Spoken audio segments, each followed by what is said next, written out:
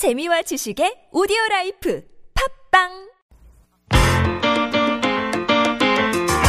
Inviting an array of cultural luminaries to share and discuss books that have inspired and moved them. Talk It Up. Welcome to Talk It Up. Joining us today are Becky White and Sang Park. With a Korean mother and American father, Becky has grown up with two cultures. After graduating in the U.S., she's had experiences as unique as her home background. Currently, the epitome of a freelancer, Becky models, translates, and plays guitar on her own time. Hello, Becky. Hello, everybody. Hi.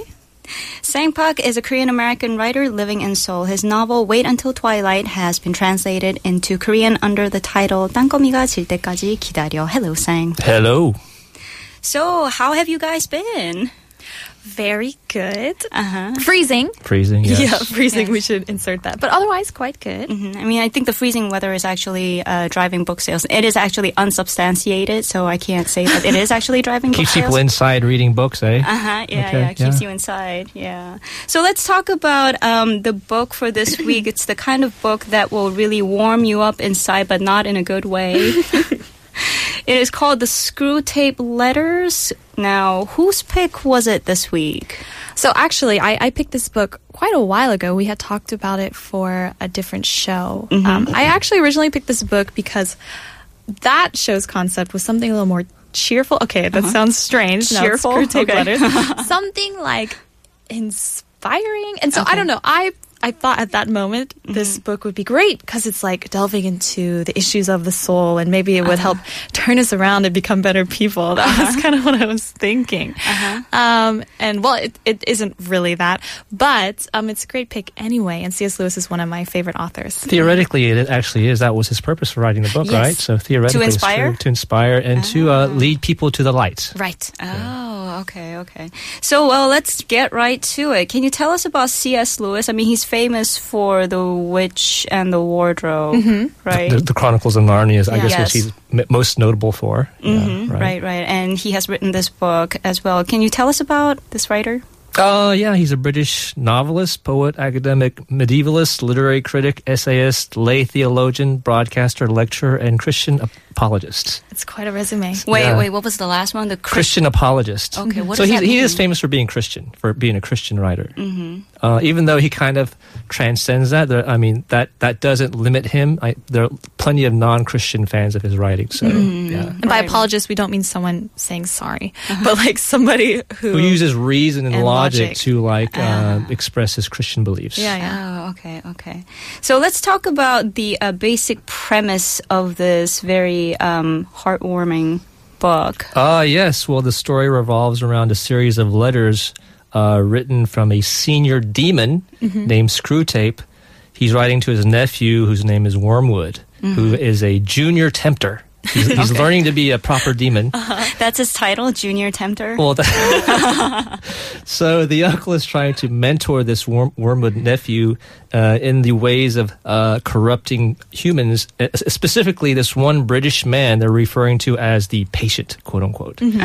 Okay, so they have a very specific target in mind. Right. Wormwood is in the process of trying to corrupt the patient, and Screwtape is trying to advise him on the best way possible. How to hunt him. That's right. Yeah. Okay. Yeah. It sounds very cheesy when I'm hearing you describe it, but when you read his writings, his style of writing is very philosophical. So philosophical, Yeah. realistic, and like the whole idea of like the bureaucratic aspect of the whole demon system is like really unique and interesting. Yeah, he's thought really well through this. Yeah, absolutely. So it sounds like C.S. Lewis is really zeroing in on one aspect of the devil, which is to tempt people into doing bad things. I mean, there's other things that devils do. But well, in this case, it's specifically, I guess, a demon who's using any, of course, temptation is one of his primary tools, but like there are others. Yeah, other he uses ways. many techniques. Yes. So sneaky. And there's a very interesting little background on this book. It was dedicated to J.R.R. Tolkien. Yeah, actually, they were close friends, J.R. Tolkien and C.S. Lewis. And apparently Tolkien was quite had quite an important role in influencing C.S. Lewis's religious beliefs or his way of thinking. Kind of like Screwtape. Yeah, maybe in a positive way though. But so actually he dedicated this book to J.R.R. Tolkien. It was originally written as a series. He would put out one letter a week, I think, for a newspaper, for a magazine. Right. And then it was so popular, they combined it into a book. And he dedicated that publication to J.R.R. Tolkien, right at the very front, who did not appreciate the gesture. Okay, so Tolkien did not appreciate this book being dedicated. He didn't really like dedicated. it, yeah. Well, how did they meet, Tolkien and Lewis? I think they both went to Oxford. I think they met at school. Yeah, right? they met at school. They had an informal group of writers and thinkers, and they would just get together and chat and discuss, which is really cool. And apparently he had a very big influence on Lewis through these conversations. Yeah. That was back in the day when they had like salons. Artists got together and like hung out. Wearing suits and smoking cigars. Oh, those were the days. Yeah. So why would Lewis write a story about faith from the perspective of a demon? And what does that accomplish? Well, I think it's just, first of all, no one had done that before, I don't think, as far as I know. And it's just amazing. Just an uncanny ability to penetrate the perspective of a demon's mind is really amazing, I think. And I mean, he's obviously given a lot of thought to this. Yes, absolutely. And after he finished, I think he said it's not something he'd want to do again. Right. He said he didn't enjoy writing it. Even though he churned it all out in 6 months, he was so inspired by the idea, he didn't enjoy it. Well, obviously he had to go to a dark place to write it. Even though satire, I mean, if you really think about what the letters are about, it's quite vile and evil. If you really think about what they're trying to do. So he had to go there. Right. And that was not a fun experience I'm for sure him. it wasn't a fun experience, but he succeeded, and it was very effective. I mean, first off, just purely on a creative level, it's just a really excellent way to explore a topic. Right. To put yourself in the mind of someone that you would normally not identify with. Absolutely. Exactly. Absolutely. And he's talking about issues that I think all people do think about at some point in their life. Sure, Right. sure. And it's really it's a really sneaky way to expressed his Christian beliefs in a non-preachy way. Yeah. Oh, okay. You can lay out these Christian ideas without being preachy at all. Actually, fun fact, there was a clergyman who had subscribed to that magazine where these letters would come out, and he thought that there was just a really horrible theologian giving genuine advice. Oh, okay. So he read these letters and he complained. He wrote this really funny remark. This He is didn't just get satire. Terrible. What are you Right. doing to the people? Yeah. He didn't understand it. That's Right. hilarious. And of course, it also, by coming at it from the demon's perspective, you get a really cool picture of human psychology. The way he attacks the human mind. And of course, from a kind of just a pure didactic perspective, if his goal is to bring people to the light, of course, the whole idea of know thy enemy. So he's actually Right. I mean, you can't really guard yourself against the vulnerabilities if you don't fully understand what the vulnerabilities That's are. a really good point. if you don't understand what they are, and if you don't believe in that thing in the first place. Yeah, that's true. Yeah, denial is never the answer. So you actually have an excerpt on God versus the devil, right, Sang? Yes. Let's see. This will be good to give a taste of C.S. Lewis's writing style. Right. Yeah. The difference between how God operates and how the devil operates. All right. Okay. So the excerpt is when Screwtape refers to him, he's referring to him as God. Okay. God is him. Okay. The enemy. The enemy. Now it may surprise you to learn that in his efforts to get permanent possession of a soul, he relied on the troves even more than on the peaks. Some of his special favorites have gone through longer and deeper troves than anyone else. The reason is this. To us, a human is primarily good. Our aim is the absorption of its will into ours, the increase of our own area of selfhood at its expense. But the obedience which the enemy being God, demands of men is quite a different thing. One must face the fact that all the talk about his love for men and his service being perfect freedom is not, as one would gladly believe, mere propaganda, but an appalling truth. He really does want to fill the universe with a lot of loathsome little replicas of himself, creatures whose life, on its miniature scale, will be quantitatively like his own, not because he has absorbed them, but because their wills are free to conform to his.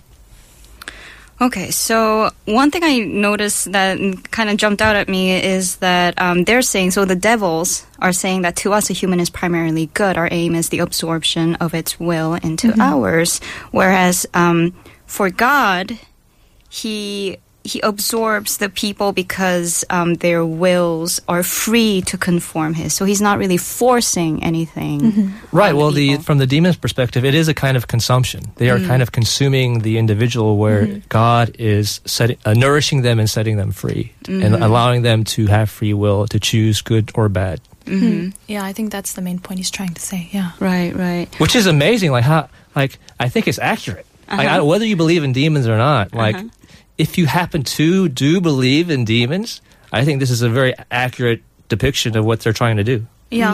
Right. And do you think it's effective in this book that C.S. Lewis is using the perspective of the devil to preach, in essence? Well, I guess, okay, so if you go to church, you're going to hear the same words used often, right? Same kind of sermons, you hear it over and over and over again. And we can easily, with any case, become deadened. I've heard it once before, I've heard it again. It's the same thing, I know. I don't need to learn anything new. You're like, I know what he's going to say about this. I know it's coming next. Been there, done that. But C.S. Lewis, when he writes it in this style, it is surprisingly refreshing. And it does turn the topic on its head, which makes you look at yourself in a different view, which is always, I think, a door that leads to some kind of new of self-awakening. Right. Yeah. And speaking of fresh perspectives, there is an excerpt that you prepared, Becky, that has to do with war and its merits. Yeah. So we associate war with just terrible, horrible consequences. But in this excerpt, which I'll read to you briefly, hold on one second. Here we go. If we promoted justice and charity among men, we should be playing directly into the enemy's hands. But if we guide them to the opposite behavior, this sooner or later produces, for he permits it to produce, a war or a revolution. And the undisguisable issue of cowardice or courage awakes thousands of men from moral stupor.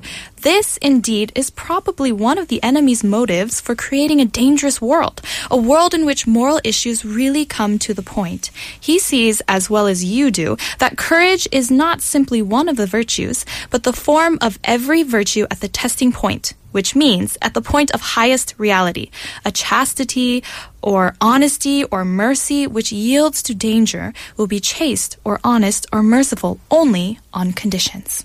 Okay, so this is basically saying that God is creating war in order for moral issues to really come to the point. I mean, isn't that a bit outrageous? When you write it like that, the thing is, I don't believe he's saying God's creating war.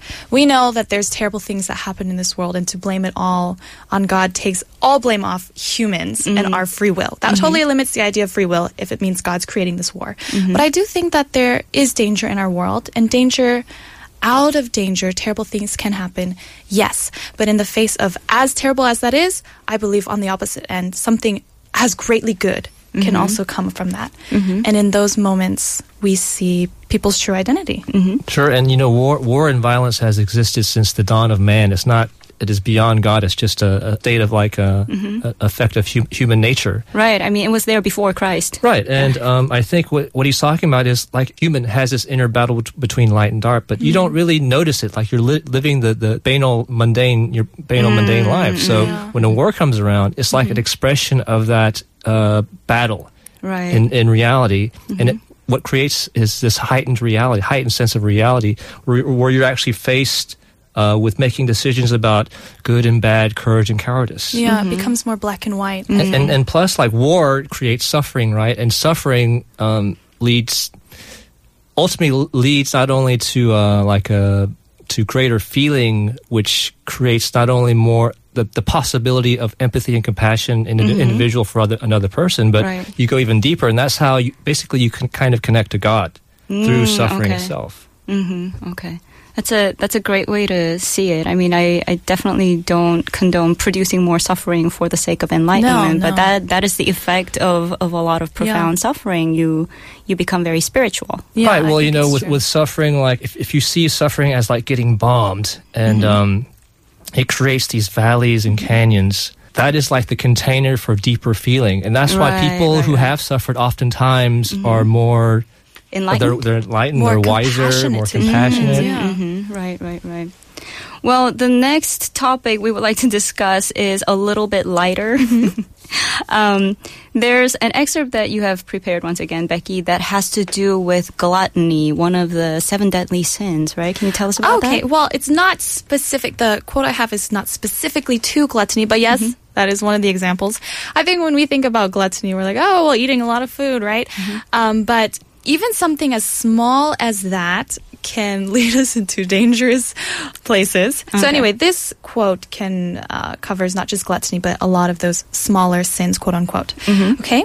It does not matter how small the sins are, provided that their cumulative effect is to edge the man away from the light and out into the nothing.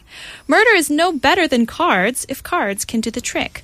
Indeed, the safest road to hell is the gradual one, the gentle slope, soft underfoot, without sudden turnings, without milestones, without signposts. Okay, I think that is a very accurate depiction of what happens to every New Year's resolution ever set.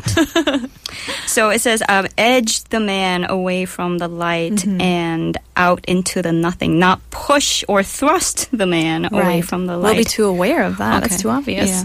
Well, Sang, can you think of any examples where this happens, like whether in your life or in society? Well, one of the things that C.S. Lewis touched on regarding gluttony was the fact that there's a kind of modern gluttony, which is delicacy, which is and going beyond delicacy, this whole constant need for novelty, something new, and how that can lead to a kind of inner corruption. Right. And you notice, like when it comes to like delicacy, as in food. The whole idea of delicacy as food turns people into makes people mean a lot. They're elitist. They become snobbish. They become it's all about their ego. I mean, it definitely leads to darker things. Are you picturing avocado toast right now? Arugula. You guys are such gluttons. What about you? What are your thoughts on this? Well, I think it's true. I, as myself, like you mentioned in my intro, I do model, and so it can easily come from, instead of managing myself to be the best I can, it can easily tip into that. Well, I need just the right amount. No, I need just the right price, right? And it really burdens other people, and it makes yourself kind of arrogant, thinking I deserve the best. And when we get into that narrow mind, it's very easy to take the next step forward to become meaner or more arrogant. Right. Well, let's look at the next topic that we would like to bring up. There's a difference between being humble and having little self-esteem. And I think the line between humbleness and having little self-esteem is often blurred in society. And you actually have looked at You had something to say about this, right, Becky? I did. Well, that was another quote of mine. I won't read the whole thing. Okay. But I think we all can relate to this, especially when I think about this sense of humility for women. Beautiful women, a lot of times, will constantly say, no, I'm not beautiful. No, I don't look good. I look bad, right? Because they think that's being humble. That's false modesty. I do think it's false modesty. That's another term. Yeah. And so we have that. Or people who are very smart will put themselves down as fools because they don't want to look better than others. And this line between what true humility is and then that self-modesty, false modesty, right, is, I think, to truly appreciate your capabilities, to grow your capabilities to the best you can, but you are no better than anyone else because they also have their capabilities, which they are good in. And I think the person who's truly humble, one, doesn't think, look how humble I am, but is somebody who can appreciate a great work of art they've created, right, with the full appreciation as if someone else made it as well, and without any jealousy and without looking down on somebody else. And if that was the case, we would have a lot of people who are greatly talented, and we could all appreciate it openly. So Becky's definition of humility is full appreciation of oneself without looking down on other people. What is your idea of humility, Sang? I would see it more as not only an equality with one's peers, but also recognizing one's, I wouldn't say insignificance, but Your flaws? More like a perspective of like you are part of something much greater. And in that sense, it can create a sense of, I think, humility where in a weird way it creates a kind of, I think humility is a very powerful thing, actually. Yes, I think so too. It's a very gentle, powerful feeling that in a weird way liberating, realizing that you're a small part of something much bigger. Right. So it's like accepting your limitations, but also realizing that you are, you actually have the power because you're part of something bigger, and that big thing is part of you. You're part of it, and that's right. That's right. Okay.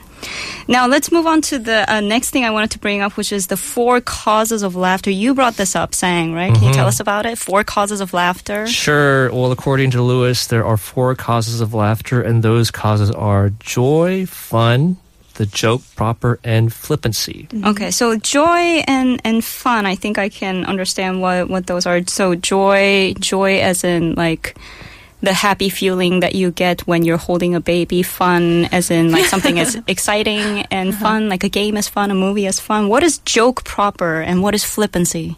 Well, what's interesting about that is, you referred to, you're talking about joy, and what's interesting is that in these letters is that when Screwtape talks about laughter from joy, he talks about the fact that demons don't understand what that means, like where it comes from. Oh, that is interesting. That is interesting, okay. right? Something they can't really comprehend.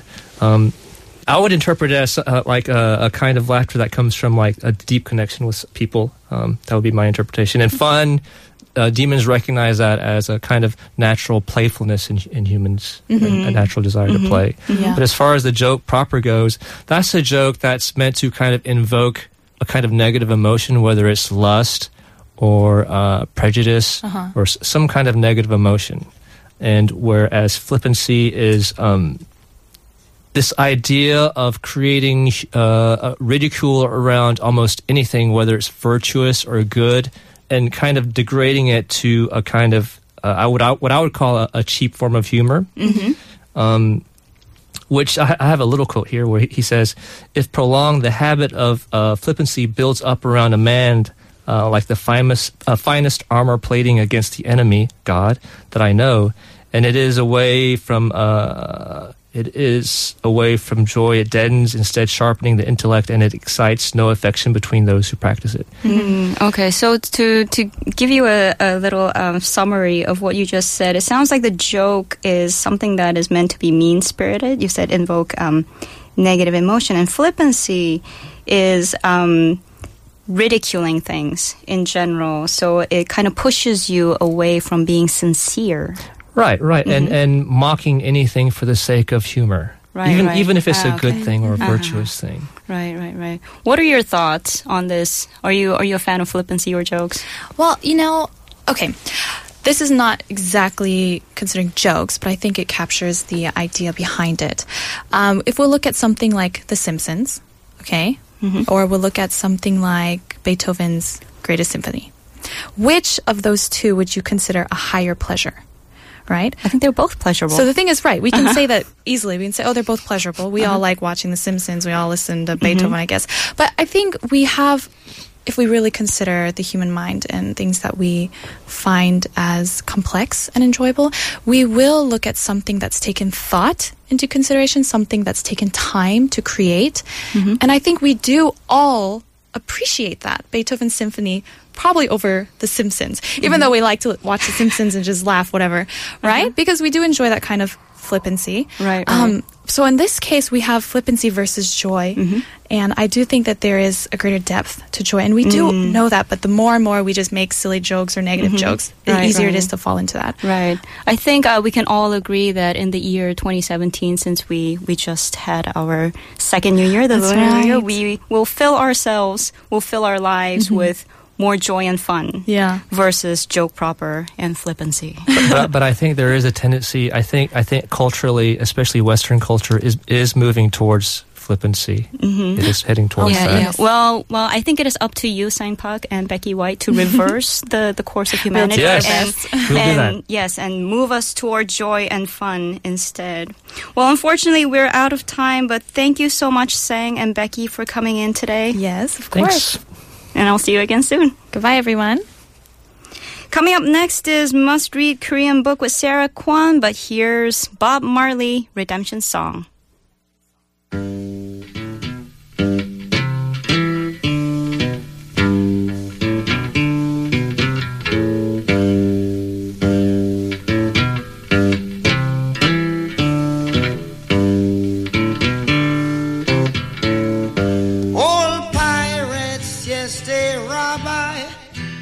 Sold I to the merchant ships.